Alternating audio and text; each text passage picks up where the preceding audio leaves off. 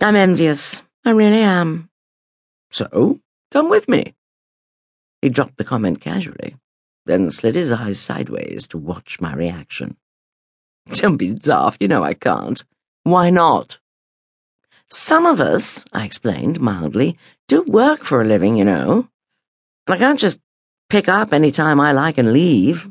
Give over, was my cousin's blunt response. You work for my dad, for heaven's sake. I do not believe that Braden Glass would fall to pieces if it took a fortnight's holiday. Surely Dad or Jack could answer their own telephones.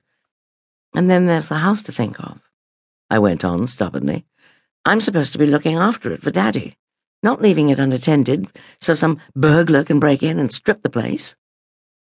I saw his unconvinced expression, and I frowned.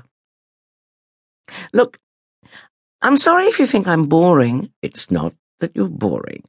Exactly, Harry corrected me. It's just that you're not very exciting. Not anymore. Not since... This has nothing to do with my parents' divorce. I'm just getting older, that's all. Taking some responsibility. There's responsible, said my cousin dryly, and then there is responsible. Mother tells me it's been 6 months since you so much as stopped in at the pub for a drink.